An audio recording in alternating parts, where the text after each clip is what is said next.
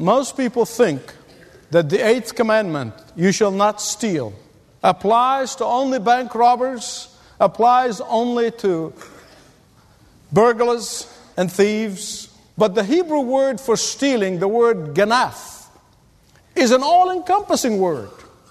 It means everything from larceny to shoplifting to pickpockets to embezzling to racketeering and on and on and on and on. It's an all-encompassing word. In other words, the biblical definition for stealing is this: the taking of anything that does not belong to you, regardless of its value. That's the biblical definition of stealing. I want you to listen carefully, because the vast majority of people do not think of themselves as thieves. They really don't. And yet I read just this week about a hotel that in their first year of operation, they had to replace 38,000 spoons, 18,000 towels, 355 coffee pots, and 100 Bibles.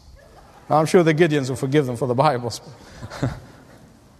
That is to say nothing of workers who would not put a full day's work for a full day's pay.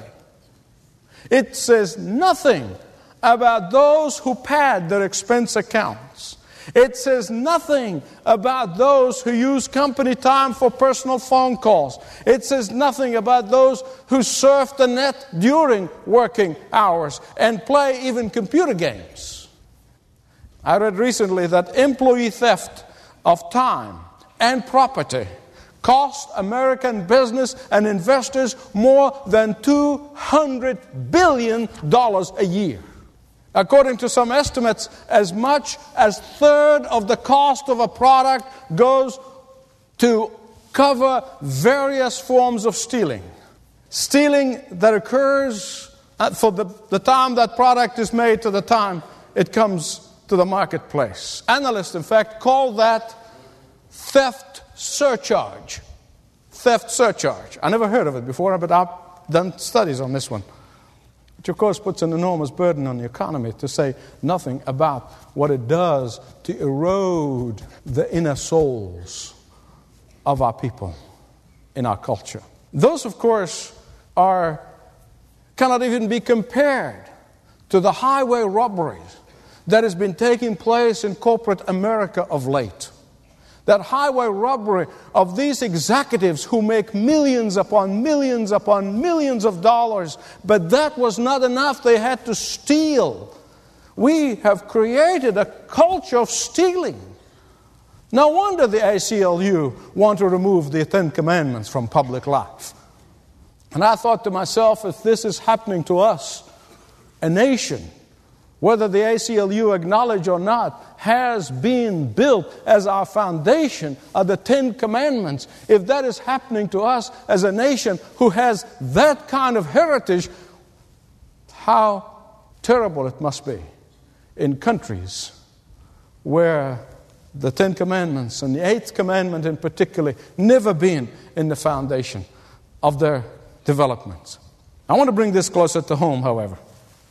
I read some statistics that 90% of evangelical Christians in America, I want to repeat that statistics again because I don't want you to miss it.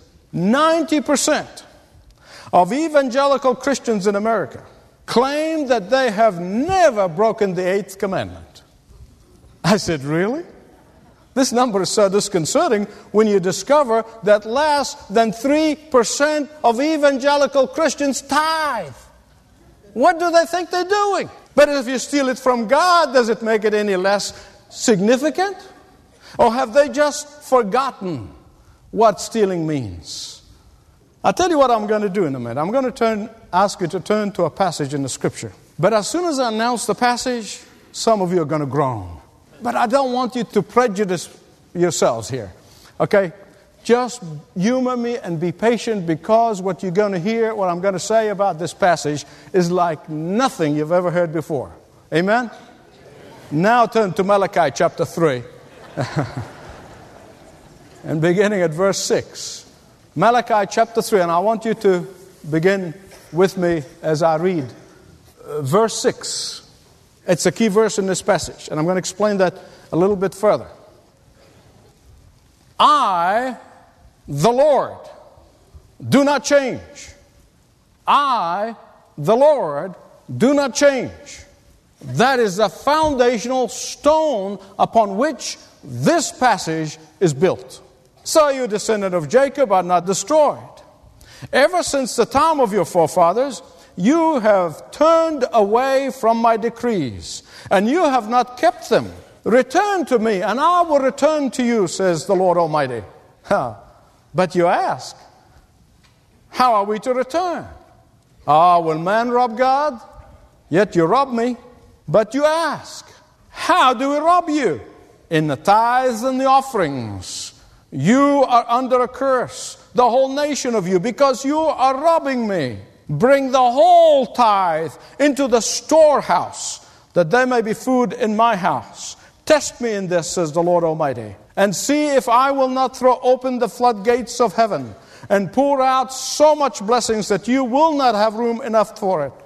I will prevent pests from devouring your crops, and vines in your fields will not cast their fruit, says the Lord Almighty. Then all the nations will call you blessed, for yours will be a delightful land, says the Lord Almighty. You know, back in 1990, somebody came to my office, and he brought the Bible with him. And boy, when I see somebody coming with the Bible, I kind of put my antennas up. And I remember all this, I'm ready for answers. And this man had Malachi 3 marked in his Bible. And after the niceties of first couple of minutes, he opened that passage. He said, let me tell you about myself. He said, I was having a rough time. I was not doing very well. And he said, I heard my preacher, he wasn't a member of my church. He said, I heard the preacher says, if you tithe, God is going to open the windows of heaven, and He's going to bless you in such a way. And he read the passage for me as if I really needed to hear it. But he read it to me, and he said, you know, for the last 2 months, I have been tithing, and nothing happened. You know, that's one of those times when you call upon the wisdom of God, because you don't know what to say to that. In fact, he really didn't have to say anymore. And I understood exactly what he is trying to say. He is saying that God did not keep His end of the bargain. That God is not faithful as He promised to be. That God is not true to His word. That's what he's trying to say. And I then fast in my mind going through, and I said, I wonder why he's saying that. And I remember well, he was saying that because there are some people who take Malachi chapter 3 as to mean that God is sort of a crooked salesman who is trying to sell you a get-rich-quick scheme. There are some people who take Malachi chapter 3 to see God as if He is a salesman coming to you with a pyramid scheme saying, look, you can double your money in 2 months. They really do. It's human nature. But I've heard preachers literally preach that stuff. There are so many people in the Christian community who see Malachi 3 passage.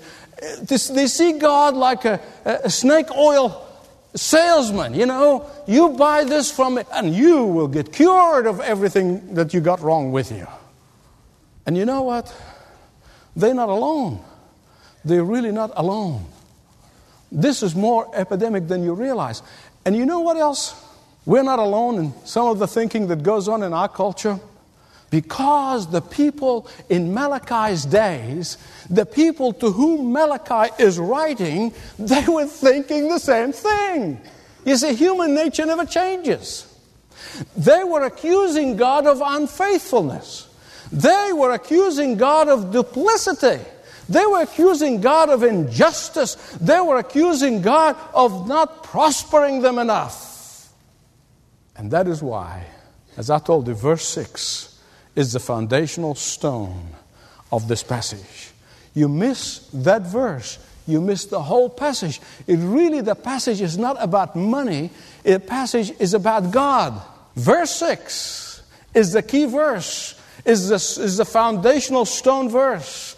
And it says, I, the Lord, do not change. Theologians love to give big words to simple concepts.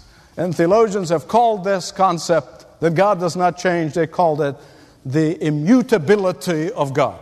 Well, God bless them. It just means God doesn't change. Because change can only happen either for better or for worse. And God cannot change either way. He cannot get any better because He's perfect. He cannot get worse because God is perfect. He cannot change. And so, here's what God is saying. Listen to me carefully. God is saying, I never change. But you do. But you do. In fact, God goes on to ask them to be changed back to do the right things. God is looking for, here in this passage, and what God is looking for, every one of us, in our own hearts, today, nearly 3,000 years since that time this passage was written. Here's what God is looking for. God is looking for a changed heart. God is looking for people to change their own attitudes toward Him. Not only to stop accusing Him of unfaithfulness. What is God looking for? He is looking for those self-righteous people to whom Malachi was writing to realize that they are robbing God. And as long as they are robbing God, they are thieves. And as long as they are thieves, they will not be blessed. And that's what God is saying to them. He is saying, until your hearts have changed and you stop robbing me, you will not be blessed. Now, the problem, of course, with those people is the same problem of our day and every day. It's the problem with the vast majority of Christians, this 97% who says we don't break the 8th commandment. Same problem. Times have changed, but people haven't. Do you know what the problem is? The problem is this. The reason they rob God and the reason they don't tithe and give offering to the work of the gospel, the reason they don't give the money back that belongs to God, and they think they're in charge of it and it's their own money, is because they cannot trust God to provide for their needs. The reason they will not tithe is because they cannot trust God to meet their needs, not just of the present, but of the future. They will not tithe off the top. And they give God the crumbs or left over after all the bills are paid, because they think that they're not going to have enough money to pay their bills. Now, here's what most Christians think. They think of their income or their resources as a pie. And it's been sliced 10 ways. If you get God one piece, you're going to only be left with 9. That's not the biblical concept. That might be a mathematical concept. It is not biblical. Instead, I want to give you God's concept. God's concept is that of a silo. And it's full of grain. And every time you turn the faucet and you start the first bucket you give to God. God keeps filling it in from the top. By the time He's met all of your needs and more left over. Listen, I have experienced this for long enough to know it is the absolute truth. Thousands of you have experienced that long enough to know it is true. So what are these people were doing? They were robbing God and they were rationalizing it. They were rationalizing it to themselves. So what is God saying to them through Malachi? Here's what He's saying. He's saying, you know what the problem is? The problem is not a problem of money. It's the problem of the heart. That really is the problem. And any preacher starts taking this passage and start preaching on money misses the point. Because the point of Malachi is the problem is that of the heart. It is manifesting itself in the tithe and the offering. Listen to me. Those who nickel and dime God, and I know all about that, I'll tell you in a minute. Because in the early days, I used to nickel and dime God. God, if I worked in the business, I would have been making so much. But now I'm in the ministry and I'm not making so much. And I was nickeling and diming Him until God brought me on my face under conviction before Him and realized that my problem is not the problem of money, but is a problem of my heart. I'm not trusting God. That really was the problem. And I know it's a problem for all of us. My problem was distrusting God to provide for all of my needs. Oh, I trusted God for my salvation. Can you imagine? I trust Him with my soul, but I don't trust Him with my money. Can you imagine that? I trust Him with my children, but I'm just nickeling and diming God all the time. Look what I'm doing for you, God. Until God says, trust me, and you better start now. I did not trust God enough to write the tithe and the offering check off the top, not from the crumbs that are left over. In fact, I want to tell you, listen to me. The 8th commandment is all about trusting God. It really is. The 8th commandment is all about stewardship. This 8th commandment is about being a good manager and a good steward of all that God has put in your hands. And make no mistake about it, He did. He gives you a breath to get up in the morning and go to work. Takes that breath away and you're gone. What will happen then? It's all about good stewardship. And good stewards, they're not greedy. Good stewards are never greedy. Let me tell you something. I heard Christians enough talking about greed that I think that a lot of Christians confused about the essence of greed. They really do. You see, some people talk about greed meaning you want more of this or more of that. No. That's not the essence of greed. Listen to me very carefully. The basic essence of greed is desiring something that doesn't belong to you. The very essence of greed is desiring something for nothing. The very essence of greed is desiring something, but you're not willing to work for it. That's what the essence of greed is all about. And a good steward is not greedy. A good steward is not wasteful. A good steward is not squandering God's resources. They do not spend it all on themselves and then they say we don't have enough. I'm a little fanatical about wastes and I know I drive my family crazy and I drive my staff crazy, but I just hate waste. I really do. Actually I've been a recycler before it was fashionable.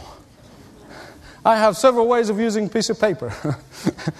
Wastefulness and squandering and not returning to God what belongs to God is not only bad stewardship, but the Bible calls that theft. He calls it stealing from God. I want you to hear me right on this one. This is very important.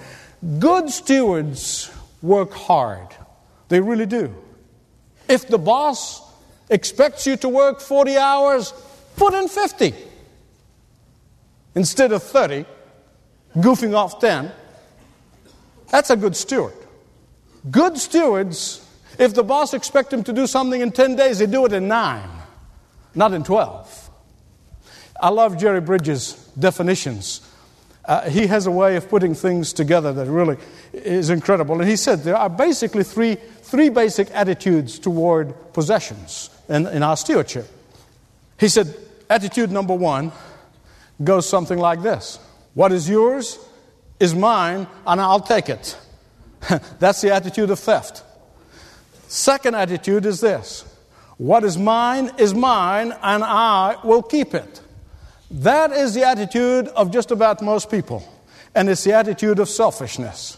But then there's the third attitude, the godly attitude. And the third godly attitude says, what is mine is God's, and I'll share it. You don't want to say amen? God bless you. I know this is a hard message. Look, let me explain something to you. God, the Holy Spirit, works harder on me than I'm working on you. And I hope that He is even working harder on me than He's working on you. My wife and I were just walking, just a couple of days ago. We were walking down the street, and here's a worker in the neighborhood. And I kind of wave at everybody when I go by, and this guy waved back, and then all of a sudden he realized, he said, Reverend Youssef! And then I turned around and said, hey, how are you? I said, I listen to you all the time, and I enjoy your messages sometimes. I mean, he was yelling from the top of his voice. All the neighbors were listening to him. I mean, He said, it hurt some other times. I said, God bless you. Stop talking so loud. I'll never hire him as public relations director. But listen, that is the attitude of a steward. Recently, we revisited Wesley Center in London. I wanted Joshua to, when he was with me there for a couple of days, to go, and because I get inspired every time I go and I see and hear the story of John Wesley. I just get inspired all over again in my life. So we went, and I thought, I want to get Joshua inspired there. And I remember, we're reminded again by this sweet lady in the center, and she said, remember, of course, Mr. Wesley used to say, make all you can, save all you can, and give all you can. Instead of our motto today that says, make all you can all you get, and sit on the lid. Wesley himself made thousands upon thousands upon thousands of pounds selling his books and his tapes. But you know what? He gave it all away. He only had 2 pounds left, less than 2 pounds in his estate when he died. But he changed his world like very few people have. So in Malachi chapter 3, what God is saying is this. He's saying, I am the changeless God. And I'm asking you to change. I want you to change your heart toward me. I'm asking you to change your heart toward the possessions that I have placed in your hands. I am asking you to change your attitude from that of an owner to that of a steward and a manager. I am asking you to change your attitude of distrusting me and my faithfulness to that of trust and commitment and surrender. And see what I'm capable of doing. Not just tipping God the tithe for a couple of months and saying, hey, where's mine? No. You see, change your heart and see what I can do. Change your attitude and then watch me. Change your heart from fear of the future to trusting in my provision. And see if I am not worthy of your trust. Change your heart from putting it all on yourself and begin to give it away generously and ruthlessly and see what I'm capable of providing for you. Change your heart from wanting to accumulate to wanting to distribute, and see what I will do for you. See what I'll do for you. That's what God meant. Not come and give me a couple of dollars and tell me, okay, God, I've done it for 2 months, where's the rest? Change your heart from seeing me, the God of the universe, that changeless God, from being a crooked salesman who's offering you a get-rich-quick scheme, and see what I'm for I truly am. The God who loves you, the God who cares for you, the God who wants to provide for your every need, the God who is concerned for every detail in your life, the God who cares for every aspect of your life, the God who wants to use you in a mighty way, the God who wants to bless you and longs to bless you, the God who desires good for you, the God who can do the impossible in your behalf. Now that's what God is saying here. Not a pyramid scheme. Not get-rich-quick program. No, He's saying, I want you to change your heart. I want you to change your attitude. I want you to trust me. That's what God is saying. God was so deeply angered by His people's distrust of Him. Not only that they did distrust Him, but they were accusing Him of unfaithfulness. And that is why He speaks through Malachi. And He said, change. I am a changeless God. I, the Lord, do not change.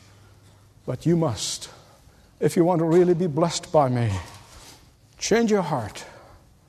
Do something to prove that you trust in the Lord your God. Step out in faith. Not so that you might double your money in 30 days, but so that you may be blessed in the long run. Because that's God's desire for you. We talk about God's plan for your life. God's long-term plan for your life is to bless you. And then only then you can stop and look and see how I have done the impossible for you. I want to give you, as I conclude, a kind of a Youssef translation of Malachi 3. I kind of, can't resist the temptation. Here's my translation. God is saying, stop nickeling and diming me. Because that kind of attitude does not honor me. It does not honor me. Instead of stealing the money that belongs to God, that rightly belongs to the storehouse, trust in Him and see what happens. Trust in Him and see what happens. As I said earlier, I know that I'm not the only one. I speak for thousands of people who can testify right here that when they change their heart, when they change their attitude, they've discovered that He is completely trustworthy. They have discovered that He is entirely faithful. They have discovered that He is the keeper of His promises, that He is the keeper of His end of the bargain, that He is a changeless God. Father, I could preach my heart out, but unless Your Holy Spirit takes these words, bring us under conviction, not condemnation, but conviction, to change our attitude toward You. Change our heart. Lord, I know words can only be that. And so, Lord, I pray in the name and in the might, strength and the power of the blood of Jesus Christ, and in the power of the Holy Spirit, visit every heart who's hearing me today. I pray that supernatural intervention will take place in every heart, including Your servant who's praying. Thanks for listening to this message from Dr. Michael Youssef, recently featured on Leading the Way. If you'd like to know more about us, please visit ltw.org. That's ltw.org.